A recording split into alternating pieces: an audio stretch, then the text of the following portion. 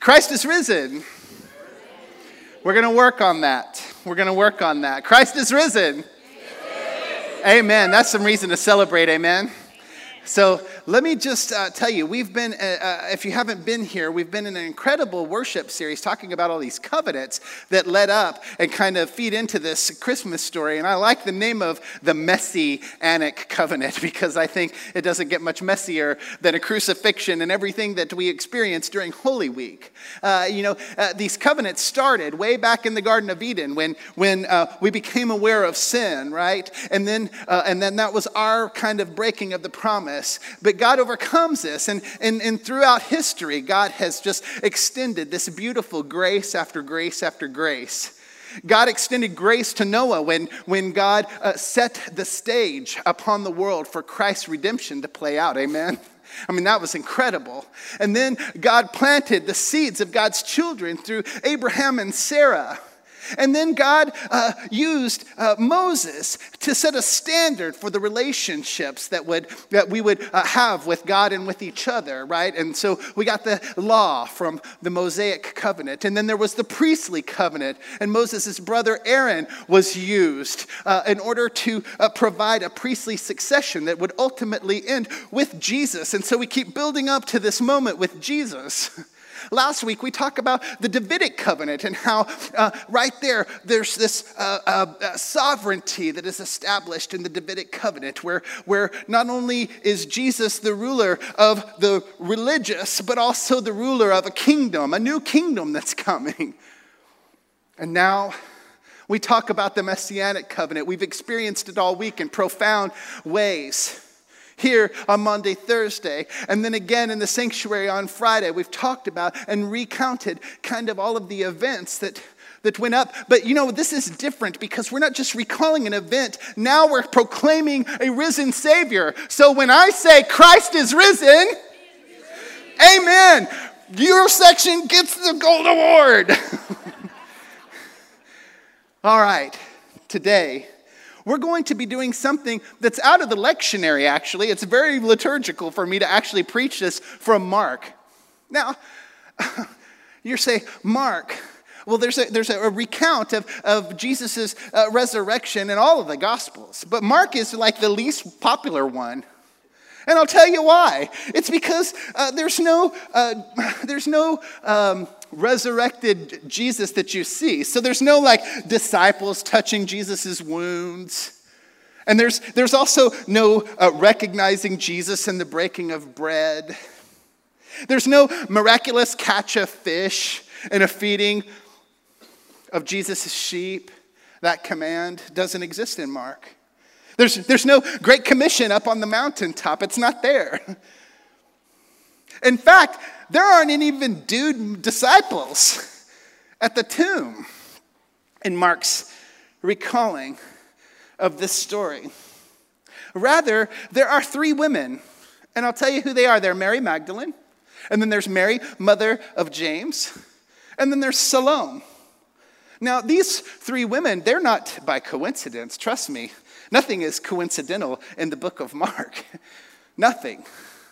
And so these three would have actually cared for Jesus. For him, during his time and his ministry in Galilee, these three women would have known Jesus intimately. They would have known him because they would have fed him, and they would have helped wash his clothes. They would have done things for Jesus, right? And it's very interesting. Another thing is that Mark's retelling of the crucifixion at Calvary, there are no disciples present there either. Just these three women. There's no coincidence when it comes to Mark. I'm going to read from Mark, the resurrection account, and I want you to hear this. I'm going to be reading in chapter 16, verses 1 through 8. And so if you have your Bible, go ahead and take it out. We're doing Mark 16, 1 through 8. I'm going to be reading from the Message version, and I'll have it on the screens for you here as well. Here's what Mark says.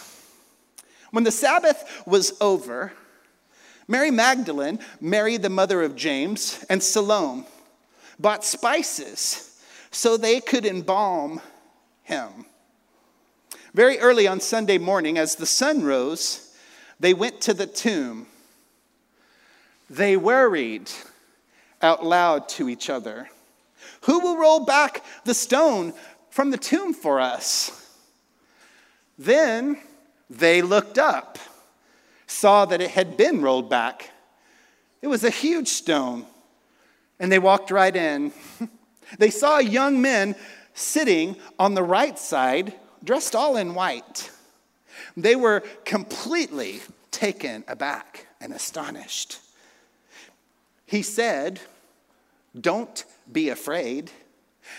I know you're looking for Jesus, the Nazarene, the one they nailed on the cross.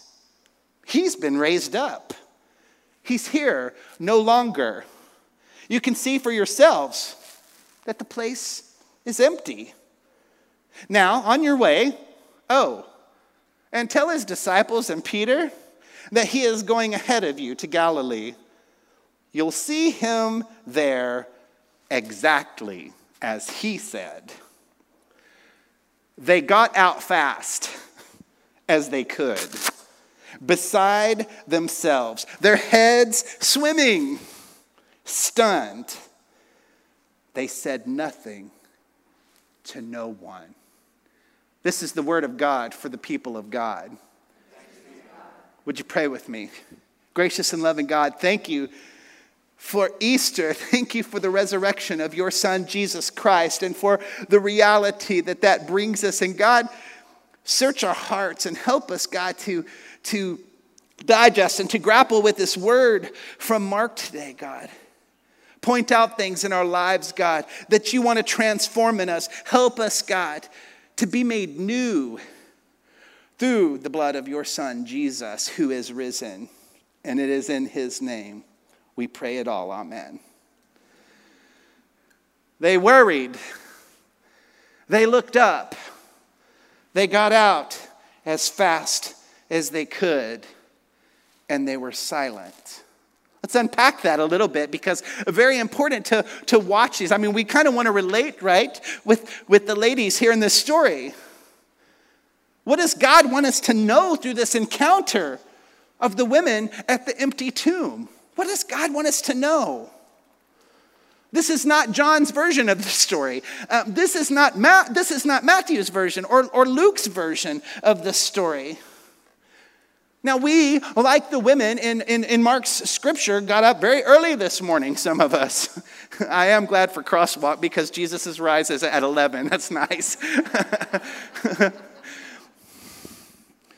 But I will tell you this. This version of the resurrection story, it kind of hardly seems right, because the women worried. And the women looked up. And then the women got out as fast as they could. And then the women were silent. This is not the resurrection story that we're accustomed to on Easter. It's just not. So what is going on with Mark? I mean, Mark's church was, after all, built on the testimony and the witness of the disciples, was it not? It's not just an odd ending. It's a surprise ending. We've been talking about covenant. So what do we learn about it from these women? The fear, the trembling, the running, the silence. On Easter morning, they worried. They worried. You know, in the minds of these women, here in this story, Jesus is dead. That's a problem. This is despite the numerous times that Jesus has told them what was going to happen. I want to show you a few of them. I want you to just flip back a few pages in your Bible to chapter 8 of the very same book. Verse 31, Mark 8:31. Now Jesus has been ministering with the disciples over in Caesarea Philippi. And right before he tells Peter that famous line, "Hey, get thee behind me, Satan," this happens. He asks about who people are saying he is. And so the disciples are responding to him, and they're saying, "Hey, man, some of them are saying you're John the Baptist. And others are saying, hey, you're Elijah." And then Jesus asks Peter, like, "Who do you say I am?" And Peter says, "Christ, the Messiah." We just sang that Christ the Messiah. And then Jesus tells them this: it is necessary that the Son of Man proceed to an ordeal of suffering, be tried and found guilty by the elders, high priests, and religious scholars, be killed, and after 3 days, what? Rise up alive. He said this, get this, simply and clearly so they couldn't miss it, right? Now, just flip one chapter forward. Same block of verses. Go into Mark 9, 30 through 32. The crowds this time had been really heavy around Jesus and the disciples. And so Jesus wants to work with them. And so Jesus kind of shakes the crowds off by going through Galilee. And here's what the word says in verse 30 through 32, Mark 9, 30 through 32. Leaving there, they went through Galilee. He didn't want anyone to know their whereabouts. He wanted to teach his disciples. He told them, this could sound really familiar, the Son of Man is about to be betrayed to some people who want nothing to do with God. They will murder him. 3 days after his murder, what does Jesus say? He will rise alive. They didn't know what he was talking about. Here's the fear. Here's the fear. But we're afraid to ask him about it. Something, isn't it? Now, flip one chapter forward. Almost the same block of verses, this time 10, 32 through 34. Jesus is this time talking to his disciples about, hey, who's going to get into this new kingdom? This sovereignty that you've established through the bloodline of David. Who's getting in? And they start making their way to where Jesus is going to die. And here's what the word says in Mark. Back on the road, they set out for Jerusalem. Jesus had a head start on them, and they were following, puzzled, and not just a little afraid. There it is again. And not just a little afraid. He took the 12 and began again to go over what to expect next.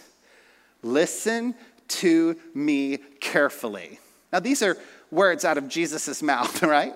So if they really believe that Christ is Messiah and Christ says, hey, listen to me carefully. Now, you would think that they're really going to take this in, right?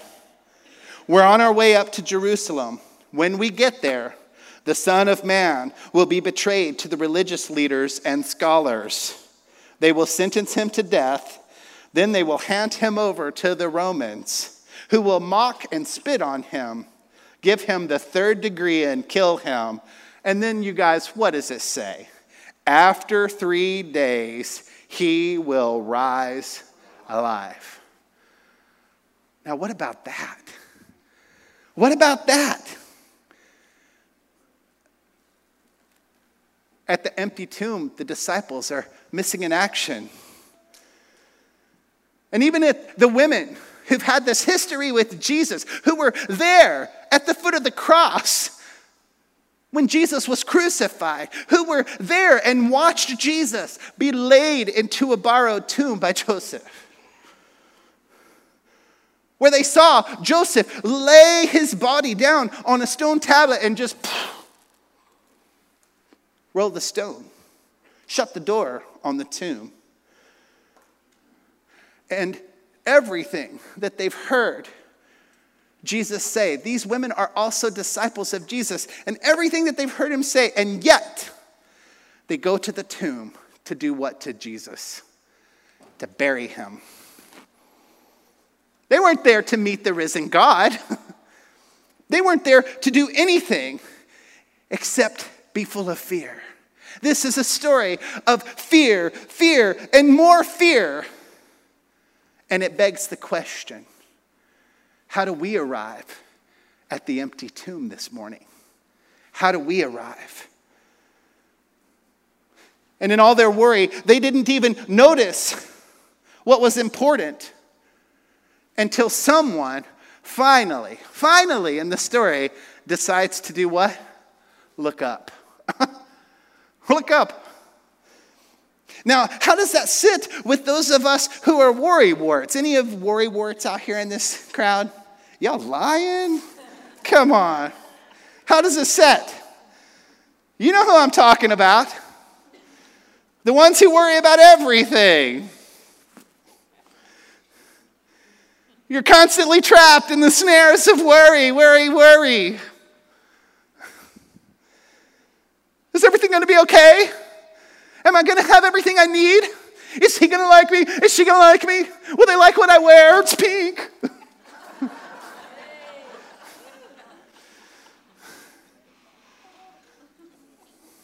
Don't be laughing. You're like me. The last thing I thought last night before I closed my eyes, will I be on time? Will I be late? I had to get here at 6:30. It was early. And the women at the tomb, we can't really bag on them too much. They're all like, did you bring the right spices? Did you? Do you have them all? Did you get the frankincense and the myrrh? They were. What about fresh grave clothes? I hope you don't think we're burying him in those ones that were over on Friday. You saw Joseph, he just slammed the door shut, just laid the body in there, didn't help him. Now we're having to go back to bury him. Right? That stone's too heavy for any of us, Kristen. How are we going to get that stone rolled off there? We need Rusty.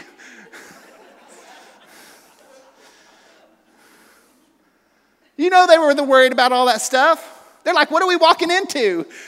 What are we going to walk into there? Oh, hey, wait. The stone's already rolled open. What do you know? And then they looked up. They were just worried about how to get in, y'all. They failed to recognize all you had to do was just kind of walk in. It really wasn't that hard at all. And then Mark, who is not really known for his details in his writing, gives us a whole bunch of them. Let me just list a few. He describes the inside of this empty tomb. There it is.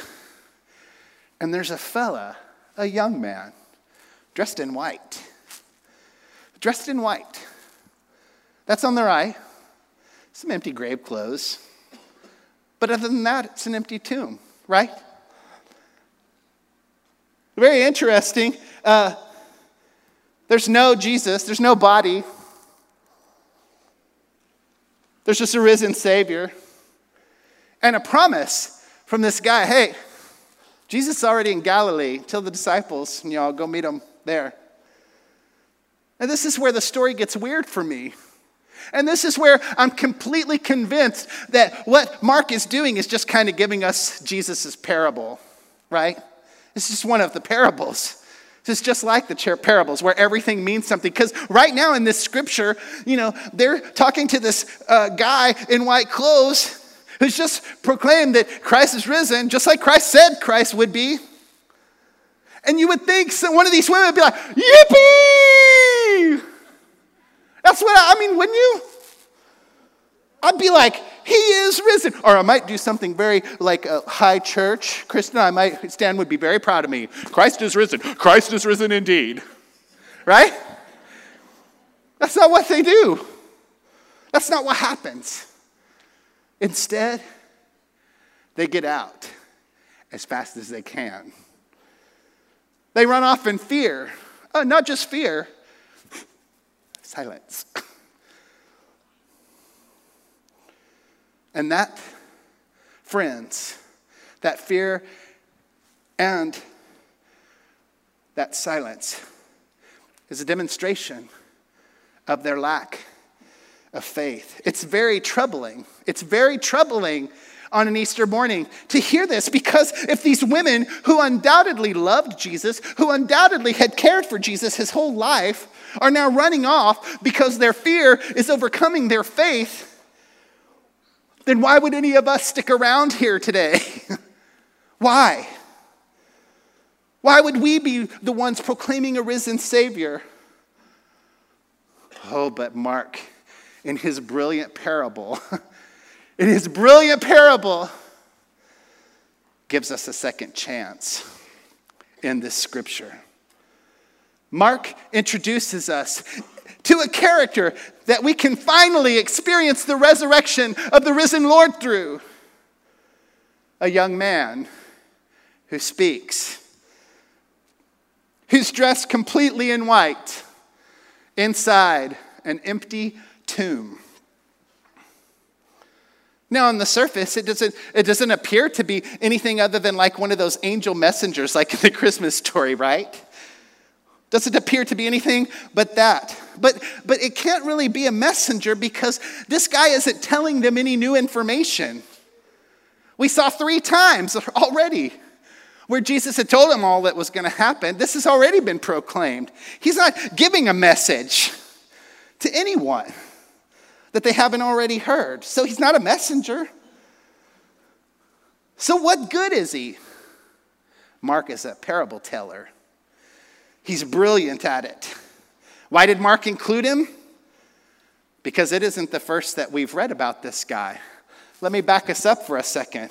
Let's go back to the Garden of Gethsemane where Jesus was arrested. Let's go back there.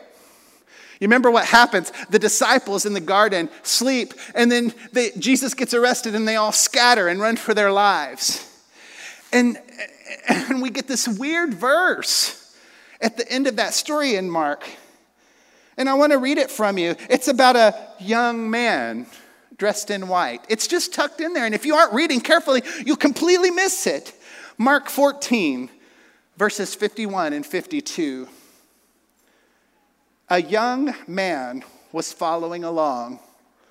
All he had on was a bedsheet. Some of the men grabbed him, but he got away, running off naked, leaving them holding the sheet. Now, anytime that there's nakedness, this is this culture's way of talking about shame, right? So the fact that they take his white clothes and he runs off in shame, it's just like the disciples running off, right?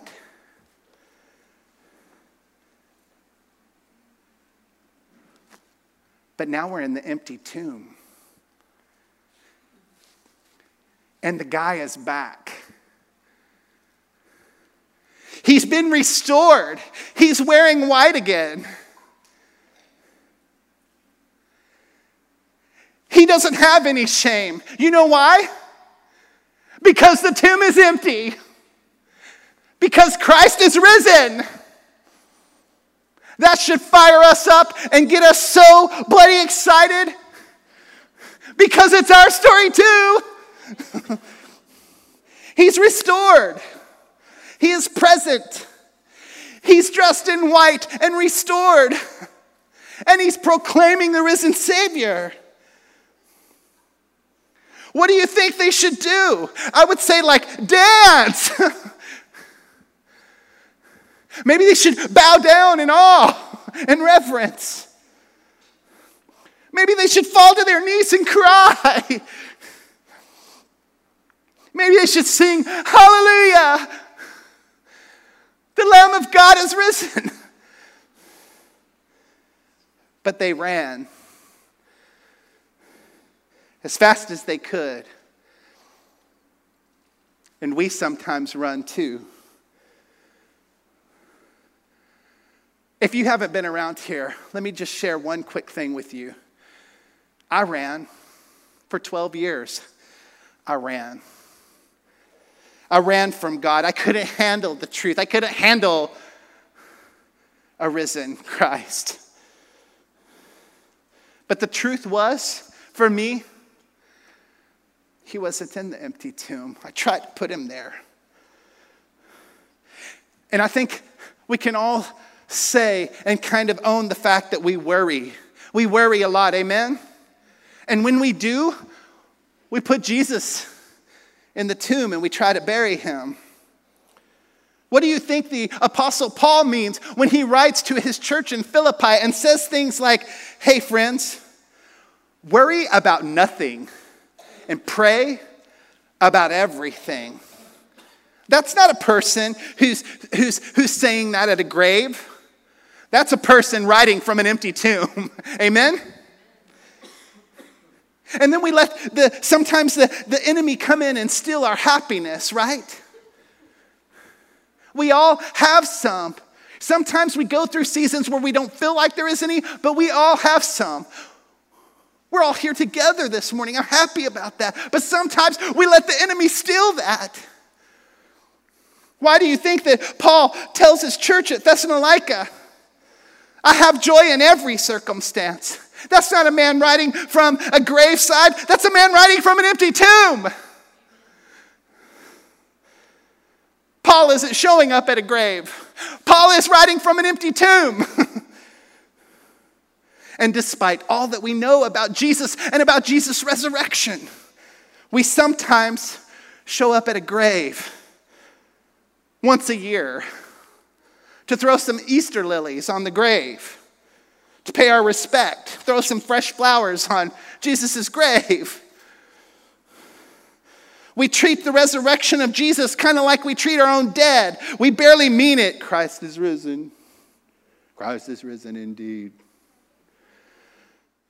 But look up, because Jesus is not on the cross.